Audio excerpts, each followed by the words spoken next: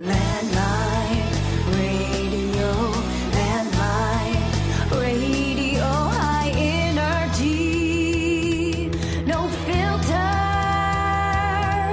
Oh yeah. All right, folks, back here with Senator Gary Stevens. How you doing, Senator? Great, Jeff. Good to be with you. Thanks. Former Senate President. Yes, for 4 years, 2 terms I was Senate President. I remember that.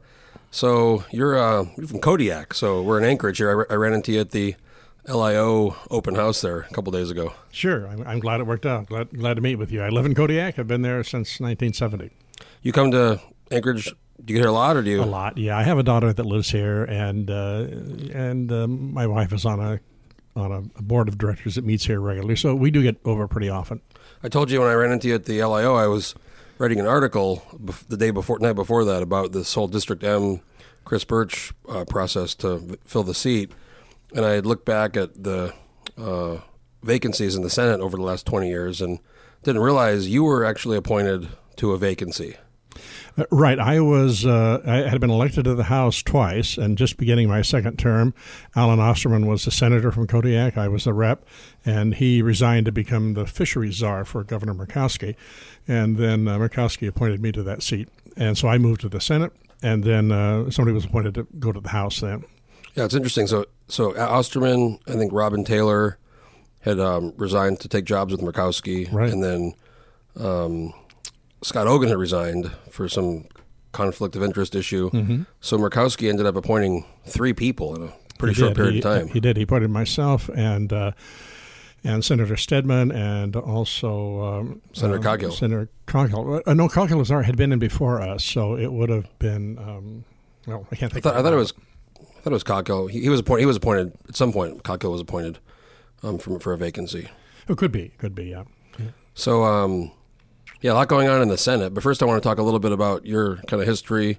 So you were first in the House, but you had come to Alaska well before that. Yeah, right. I was. My family had some processing plants in Alaska. I went through the Army. I was an Army intelligence officer for a couple of years. Oh, really? Yeah. Actually, what happened is I was working on my doctorate at UCLA. I wanted always to be a history professor. Working on my doctorate at UCLA and was drafted. At that time, we had to draft. Went through basic training, advanced infantry training, and then was offered a chance to go to officers candidate school, so did that. So then I spent the next 2 years as an Army intelligence officer, and great experience.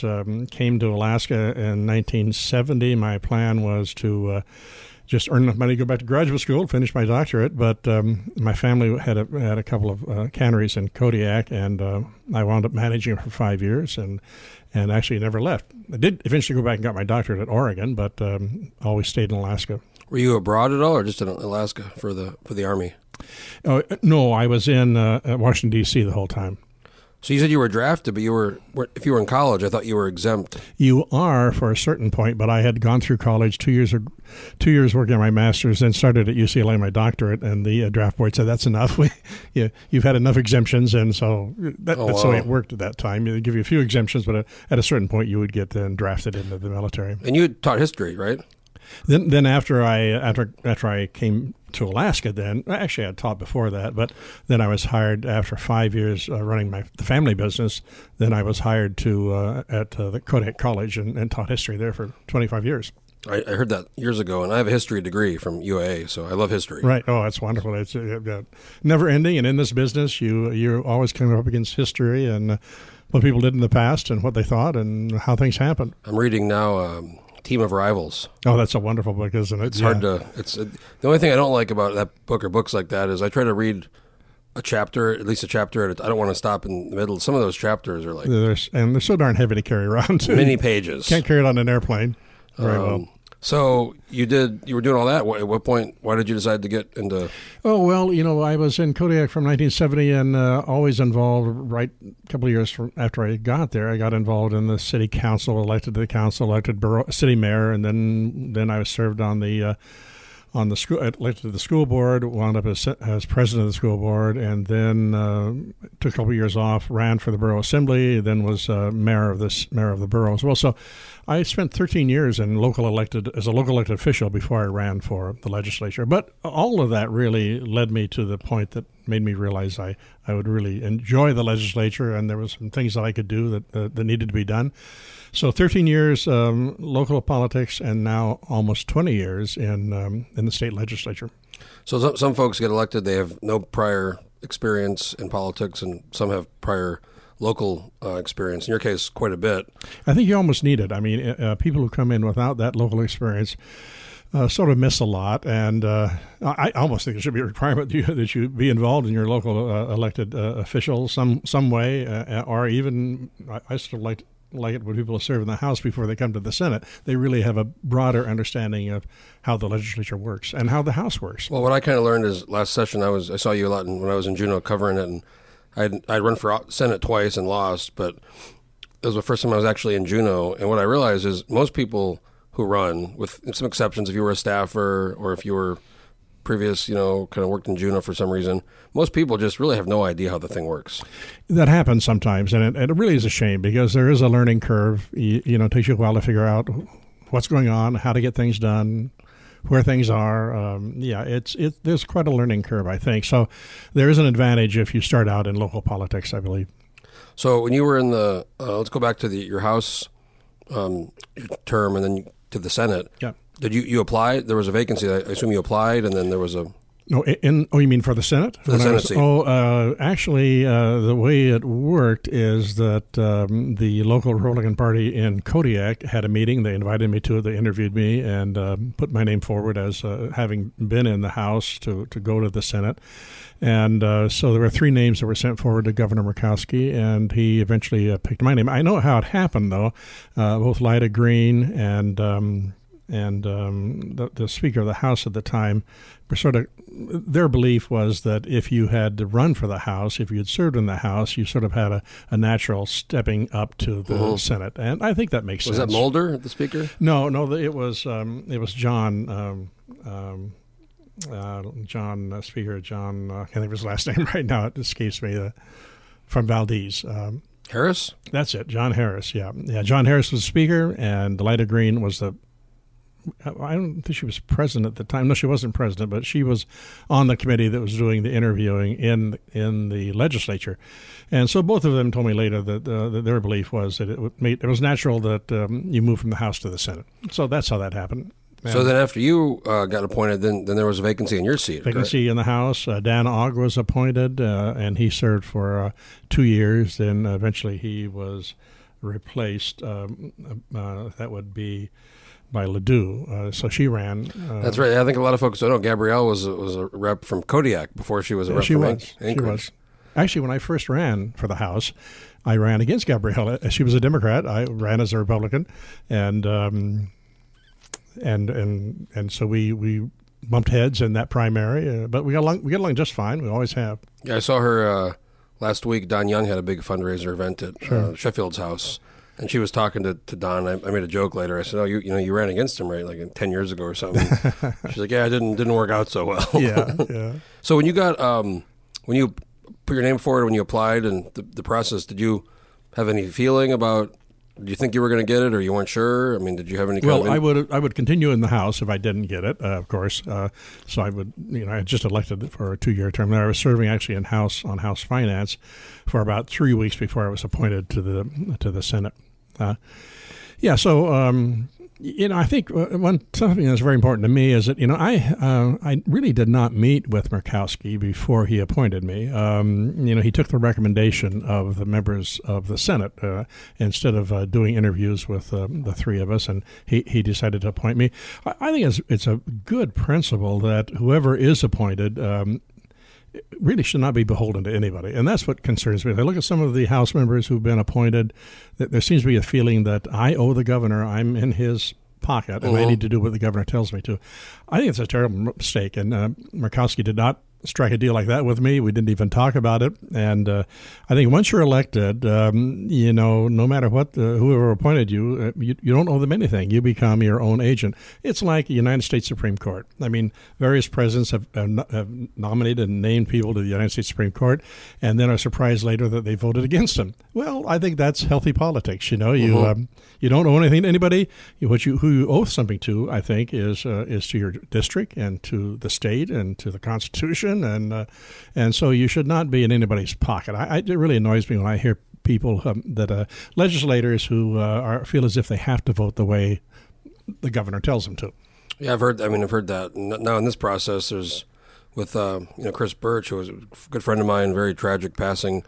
It seems to be the will of some folks and even people in power that they want to put somebody in there who's aligned with the governor on this PFD issue. And in Chris's case, he was extremely outspoken about his position way before it was mainstream. This is going back last year. Right. And it just seems to me to seek somebody who will do your bidding in a seat where it wasn't close. It was he won by a huge margin. Chris was a very good friend. We were very close. He and maybe a couple of others of us felt pretty much the same way on a lot of issues. And, of course, Chris always believed that he came a long ways going from a zero PFD to a $1,600 PFD. But just a great man, a great legislator, and he certainly will be missed by me, by everyone, I think, in the legislature. So you're right. It is there is an issue there, and I don't think folks should be tied to who appoints him. And it does concern me in this case of Chris's replacement that the person who replaces him may not be someone who is in agreement with what he stood for, when in fact he was overwhelmingly elected. That's what the people of his district wanted. And so it seems to me, looking from a political standpoint, from a U.S. history standpoint, that you need to honor the people who chose Chris and who wanted and probably want someone very much like him in there. Mm-hmm.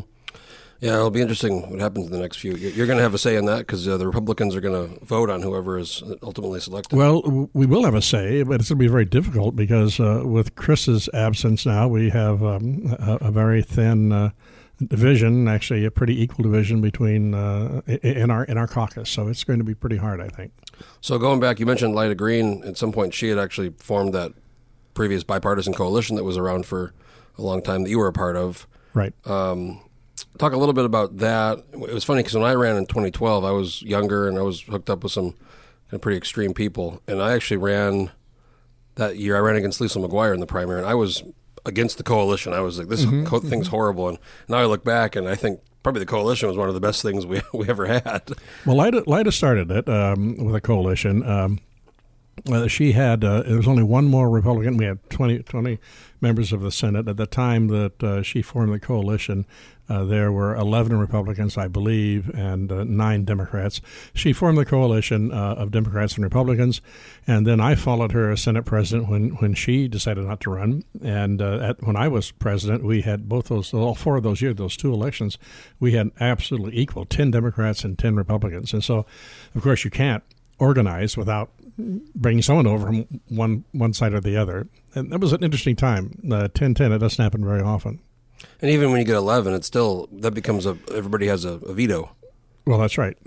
So you need to go, I've been around enough organizations now, 19 years, that you need to have a healthy caucus, probably 14 is good, 15 would be better, but if you can get 14 folks together that agree in a caucus, you can certainly get into the earnings reserve and into the CBR, the Constitutional Budget Reserve. So it's important to have those numbers. Otherwise, if you've got 11, you're right, you're going to be just in jeopardy all the time because one person can just stop everything. So when you were president, under the coalition, there was some pretty big personalities: Hollis French, Bill Wielechowski, and then. Right. On the other end, there was more kind of Kevin Meyer, Lisa McGuire. What was it? I know there was an agreement. They kind of put the social issues aside. Is that right? Or it was a pretty healthy, actually pretty healthy, I think, caucus for those 4 years. Actually, Hollis was chair of Judiciary. He did a great job, and even though he's a Democrat, I'm a Republican. As Senate President, as chairman, he was chairman of Judiciary. He always let me know what was going on and what his plans were. I did have a very interesting resource committee. It was chaired by 2 people. One was Lisa McGuire, a Republican, and Bill Wielechowski, a Democrat. Which you'd think, wow, this is never going to work. But it really worked well. They worked well together. They shared responsibilities, and they only moved ahead on things that they could agree on. So it was a very healthy situation, I think. Was there ever any times where, there was some fundamental disagreements where you had to kind of act as the arbiter or come in and kind of make Oh yeah, peace? Always. You know, every day. The Senate president is, in many ways, it's sort of a babysitting job. You know, people have little meltdowns or problems, and you've got to try to solve them. And everyone, I mean, not everyone, but many people do. So yeah, it was a great experience. I loved doing it. So, as Senate president or the speaker in that case, you kind of run the floor meeting, the session. You really can't say much, right? Unless you can't say anything really. You know, you're excluded from saying something on the floor unless you step down from the podium and turn the gavel over to probably your majority leader. Did you ever do that? Or? I did do that. Yes, I did it once with great response and probably paid for it for years. The issue that I gave up the chairmanship. I passed the gavel on to, I believe it was Kevin Meyer at the time, in order to speak against Senate Bill 21, which was I remember that. The big the tax issue on the oil industry.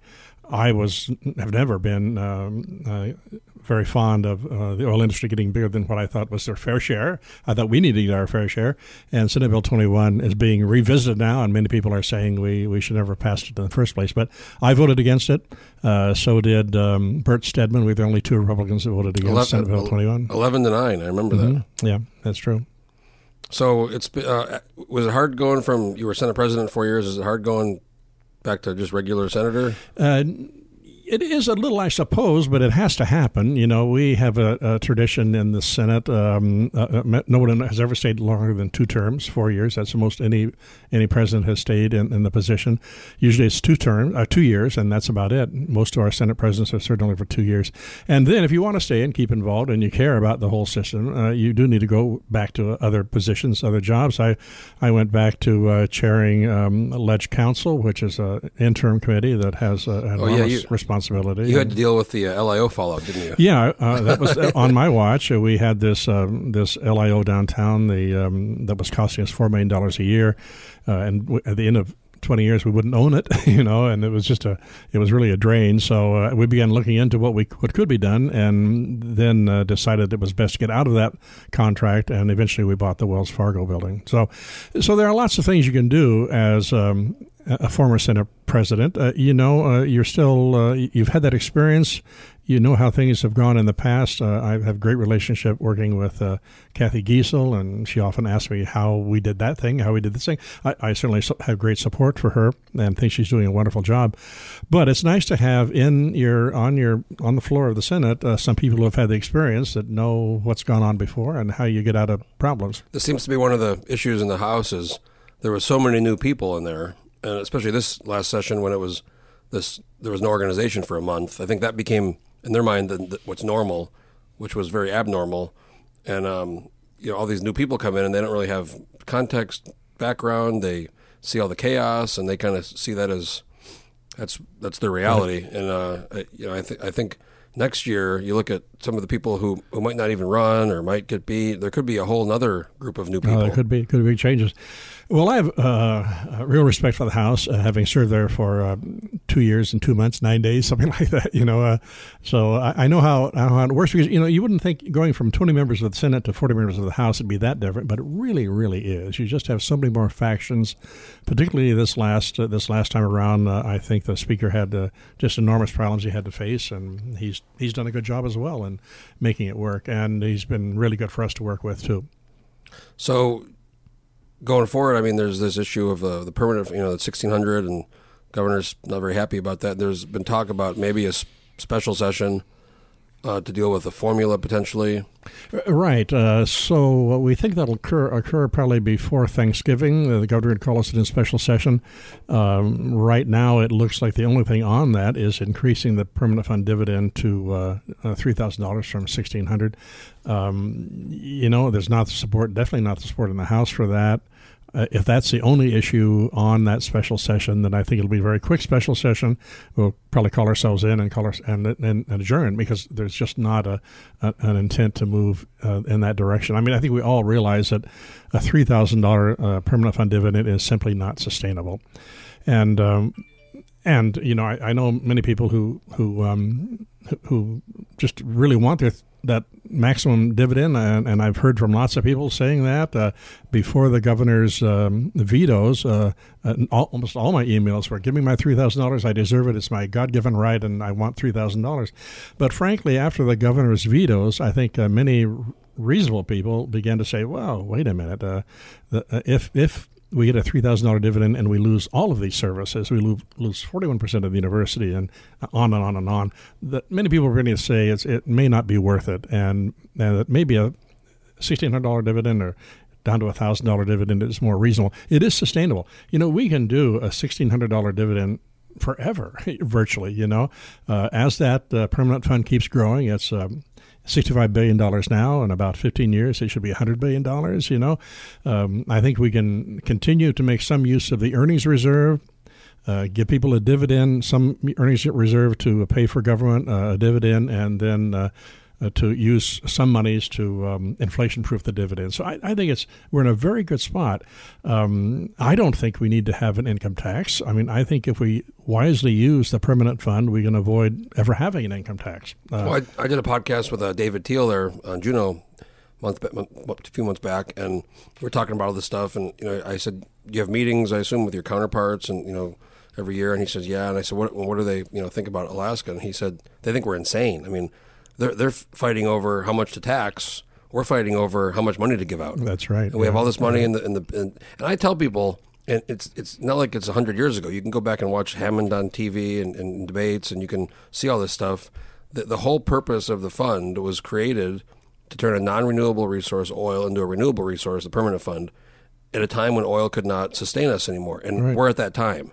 But some people don't want to accept that. I remember voting for it when we voted for the permanent fund long before we had the dividend. We voted for the permanent fund. 6 years before, I think. Yeah, right? And it was sold to the public as a rainy day account, that when oil ran out or when we were getting less money out of it, we would use it to run government. And I think that makes perfectly good sense. I do believe that permanent fund is the most marvelous thing that has ever occurred. I mean, it'll stand us in good stead if we're wise. If we don't overdraw, we will have that fund around forever. So we did pass a couple of years ago a maximum withdrawal from the fund of 5%. Well, actually, for a couple of years, it's 5.25%. But 5% you can take out of a fund like that and help sustain government well into the future. As I was talking, that eventually that fund will be $100 billion. Well, 5% is $5 billion. $5 billion pays for government. It pays for a dividend, a reasonable dividend. It pays for inflation-proofing the permanent fund. I mean, we'll still have, hopefully at that point, we'll still have oil revenue. So we'll have more than five. We'll have the 5 from the permanent fund and then the other oil revenue. I just think we're so lucky. And you're right. I've talked to other states. I know other legislators around the country, and they would just, give the right arm to have $65 billion in the bank. So do you think next year, I mean, if this formula still is not resolved, next year is an election year, there's going to be the budget issue again? I mean, there's something else I was going to ask you. Why do you think the governor vetoed the $5 and some billion transfer from the earnings reserve to the corpus? That's very odd to me. It is odd, but I think he was probably concerned that we might be spending down that earnings reserve too fast and may not be able to give a $3,000 dividend. So I suspect that's probably why he was against transferring that money. But we can do it any time. Any year, any given year, we can transfer money from the earnings reserve into the permanent fund. And the only difference in that is that we cannot touch the permanent fund itself. That's off limits to us. We can touch, with a majority vote, the earnings reserve. So I believe we should keep pumping as much money as we can afford from the earnings reserve into that permanent fund to keep it growing on it's not going to grow the fund. The whole fund is $65 billion. That counts both the permanent fund and the earnings reserve. But to put that money, as much money as we can, into the untouchable permanent fund itself, it makes a lot of sense to me. I was also going to ask you about the, I've never seen this, but I want to see it, the Kodiak launch facility. Right, that's going pretty well. You've seen some of those rockets? Yeah, I have. From my backyard, one time, a few years ago, I didn't go out there and saw this beautiful, beautiful sunny day in Kodiak, and you saw this rocket go up, making this big arc. It's just a beautiful sight.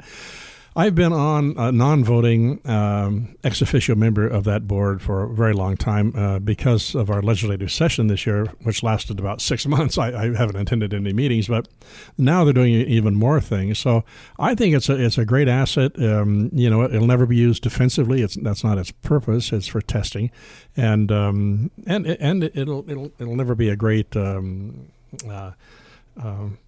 asset to Kodiak in the sense of bringing a lot of money in, but there's hotel spaces, restaurants, and there's all that. When they bring in experts, real rocket launchers to do the launches, and they've got several things on the way. So I think they have a great future. I definitely want to go see a launch. At some you point. should see a launch. Yeah. So you're up next year for. Have you thought about what you're going to do next year? I have. I was telling my wife I was thinking about retiring, and she said, "Are you going to be around the house all the time?" And so I realized that I'm not ready to retire unless the public throws me out. They can always do that at any time. But I did file for another 4-year term. Oh, you did? Okay. I'm looking forward to that. Yeah, I think there was some folks didn't know what you were going to do. So. Yeah, I was thinking about not doing it, but then, frankly, the political issues now, I think it's more and more important that there be moderates. And I am a moderate. I'm a Republican moderate. So I think that voice needs to be heard, and it should not be lost. Bill Maher calls it a Republican classic. Just the kind of, he always jokes about the Republic. Some of them now have gone way to the kind of the Trump side, and he's like, I miss Republic. He jokes a lot though. How he said how bad at the time Bush was, and he's like, I miss Bush. I miss Republican classic. Yeah, that's a good point. Well, the party has changed over the years, I'm a great fan of Senator Ted Stevens. I've done a lot of research on his life, and he was definitely a moderate when it came to the Republican Party, and it didn't bother him. And he was called a rhino, but he didn't care about that, and he did what he thought was best for Alaska. How many times have people asked you if you're related? Oh, a lot, and I always deny it, though I do believe that if you go back far enough, when the Stevens came over to Jamestown, I think we have some connections back there, but no direct relationship. Other thing is, you ran... I should tell you, I do believe that 20%, I've always joked that probably 20% of the people who vote for me think they're voting for Ted, which is okay. It's great. It's a real advantage, yeah.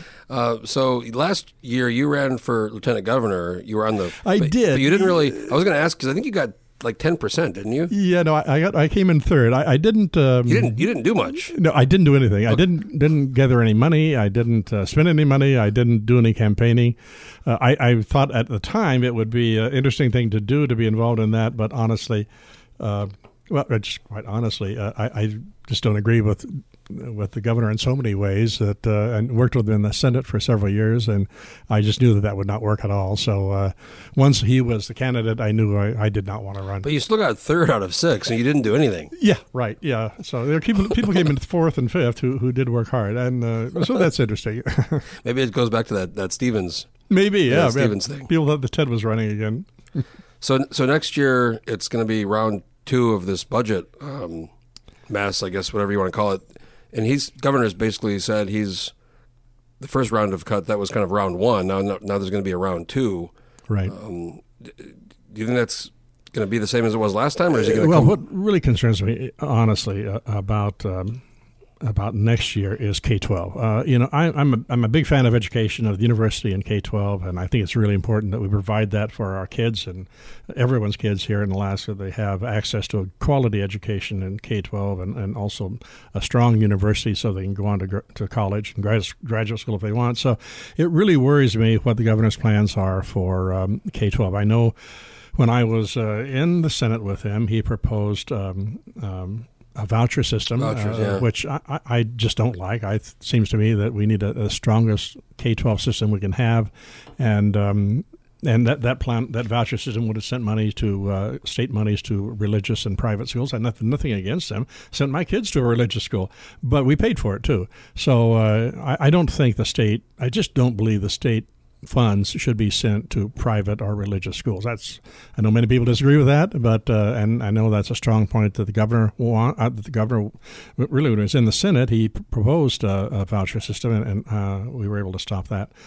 So I don't know what his plans are on K-12. He really couldn't do anything this year because we had pre-funded K-12 about $1 billion for this coming year, and he could not veto that. And we're in court now trying to make that became a decision. pretty. I wrote about that early on when it wasn't really. I kind of wrote the first story. I got some memos back, legislative memos, and there was that whole issue that he thought that was not something that could be appropriated. Well, that's right, and we disagree with that. We have always, the reason we have early appropriation for K-12 is to avoid the pink slip. That's been an enormous problem. We pass the budget virtually almost always too late for the districts, and they have to send out pink slips, fire people, let them go, let them know they're not going to have a job. I mean, that's a terrible situation, and many of those people say, why should I stay in a state that can't guarantee me a job? I'll go to Oregon or Washington where I can have a job and do just as well. So the main reason for early funding is to avoid that pink slip, and I think it's a valid thing. We believe we can do that, and actually many of us, I know Senator von Imhoff would like to go to a 2-year budget cycle so that you pass a 2-year budget, and that makes a lot of sense. We should be able to do that. The governor, actually, I got to say, in a couple of instances, has also almost talked about early funding. He's certainly early funding of the permanent fund. He's talked about that continuing. Early funding of the university. He's talked about that with the university and sort of struck a deal with the university on what their funding would be in the next 2 or 3 years. So I don't think early funding should be off the table. It's reasonable. It makes sense. Now, people have said, how can you do that when you don't know how much money you have? Well, we never know how much money we're going to have. We pass a budget assuming that funds will come in as they're supposed to.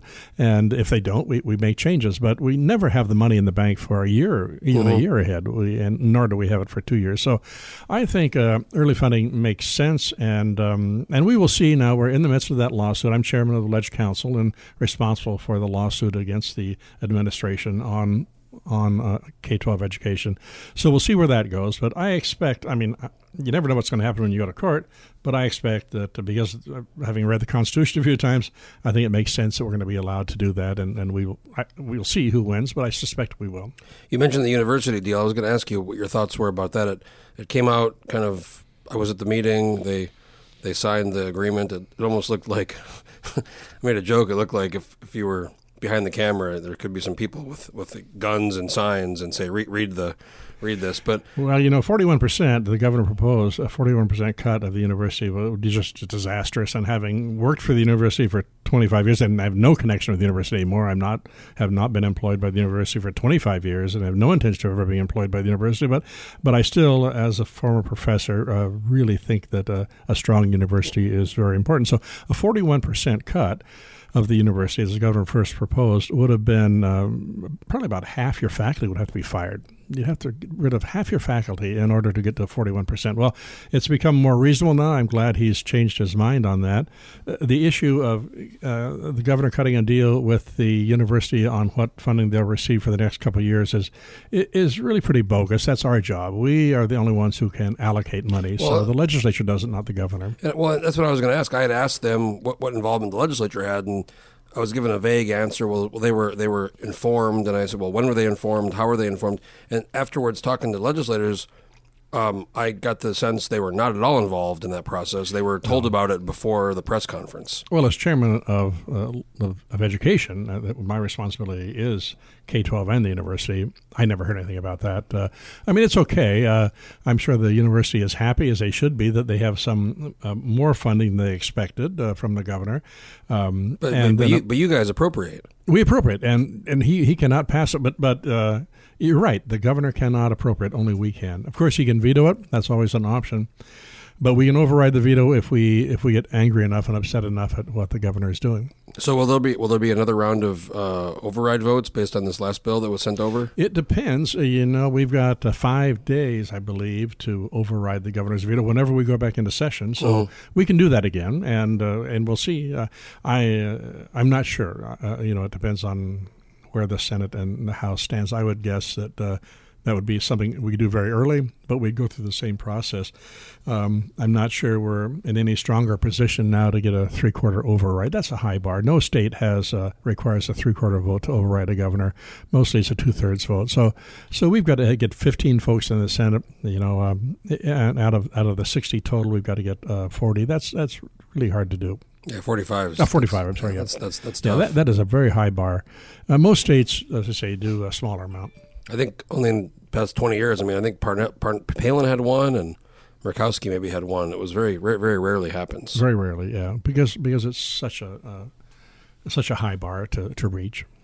Well, Senator Stevens, I want to thank you for doing the podcast. Maybe we can do another one. Hopefully I'll be in Juneau next year, and sounds good for the session. I want to say I always when I first got into politics, I didn't really know who you were. I knew you were a senator, but I've watched several of your floor speeches, and very eloquent. You're a very good orator. I like when you give I think you did one about the Apollo landing. Yes, recently. It's just a great experience. I have thoroughly enjoyed being in the Senate. And I said, well, I'll run again. Public can decide what they want to do. My district is Kodiak, Homer, Cordova, Yakutat, Seldovia. It's all across the So you have a bit of part. Southeast there, too. Well, in Yakutat, yeah, definitely. I need to get. I've not been to Kodiak yet. I've been all over Alaska. I've been here 15 years. Well, it's hard to get to. You're not going through it to somewhere else. It's an end destination. My buddy Cale, who does video work, he went down there. I think it was last summer with his girlfriend, and took the ferry, and he explored the island for a while and made a really cool video. And it's been the most beautiful summer there, as it was here as well. Were you there last year when they had the tsunami warning deal for a couple hours? I wasn't. I was in Juneau. My wife had just landed hours before that, and I have a daughter and son-in-law and two granddaughters who live there. So we're very concerned about them. Remember the random guy with the Facebook Live? You hear about that? No. This guy who lived in Zinke, I guess. Oh, Uzinki, yeah. So he had lived there, and he just some random guy who lived there, and he. There was a whole tsunami warning deal, and it was like, what's going to happen? Is it going to happen? And I was watching his live feed, but his live feed got crazy. Oh, I did see that. View. Yes. I mean, it was all over the world. Sweden, right. Russia, Australia, Right. all these people were talking. He was just kind of a really, kind of plainly spoken guy, and it was hours. And there was at one point there was people saying the bay was going out, and there was. Nothing ended up happening, but it was really interesting. My wife she was not there. Her family, they were there at the last great earthquake, and she was in school, and so she couldn't reach them. So she didn't know for I think about 5 days her parents were even still alive. And some of the radio announcements were that Kodiak had been inundated and many deaths. There were some deaths, but. So now today it's so interesting that I could call on a cell phone my daughter and my kids and my wife, and so I knew immediately they were okay. So the great advantage we have these days. Technology. Yeah. Well, thanks again for doing this, Senator Stevens, and we'll hopefully Anytime. do this again next time when I see you in Juneau. Okay. Enjoy your stay in Anchorage. Good talking to you. Thanks. All right, folks. If you have an idea for a podcast or want to do a podcast with me, let me know, and we'll talk to you next time. Landline.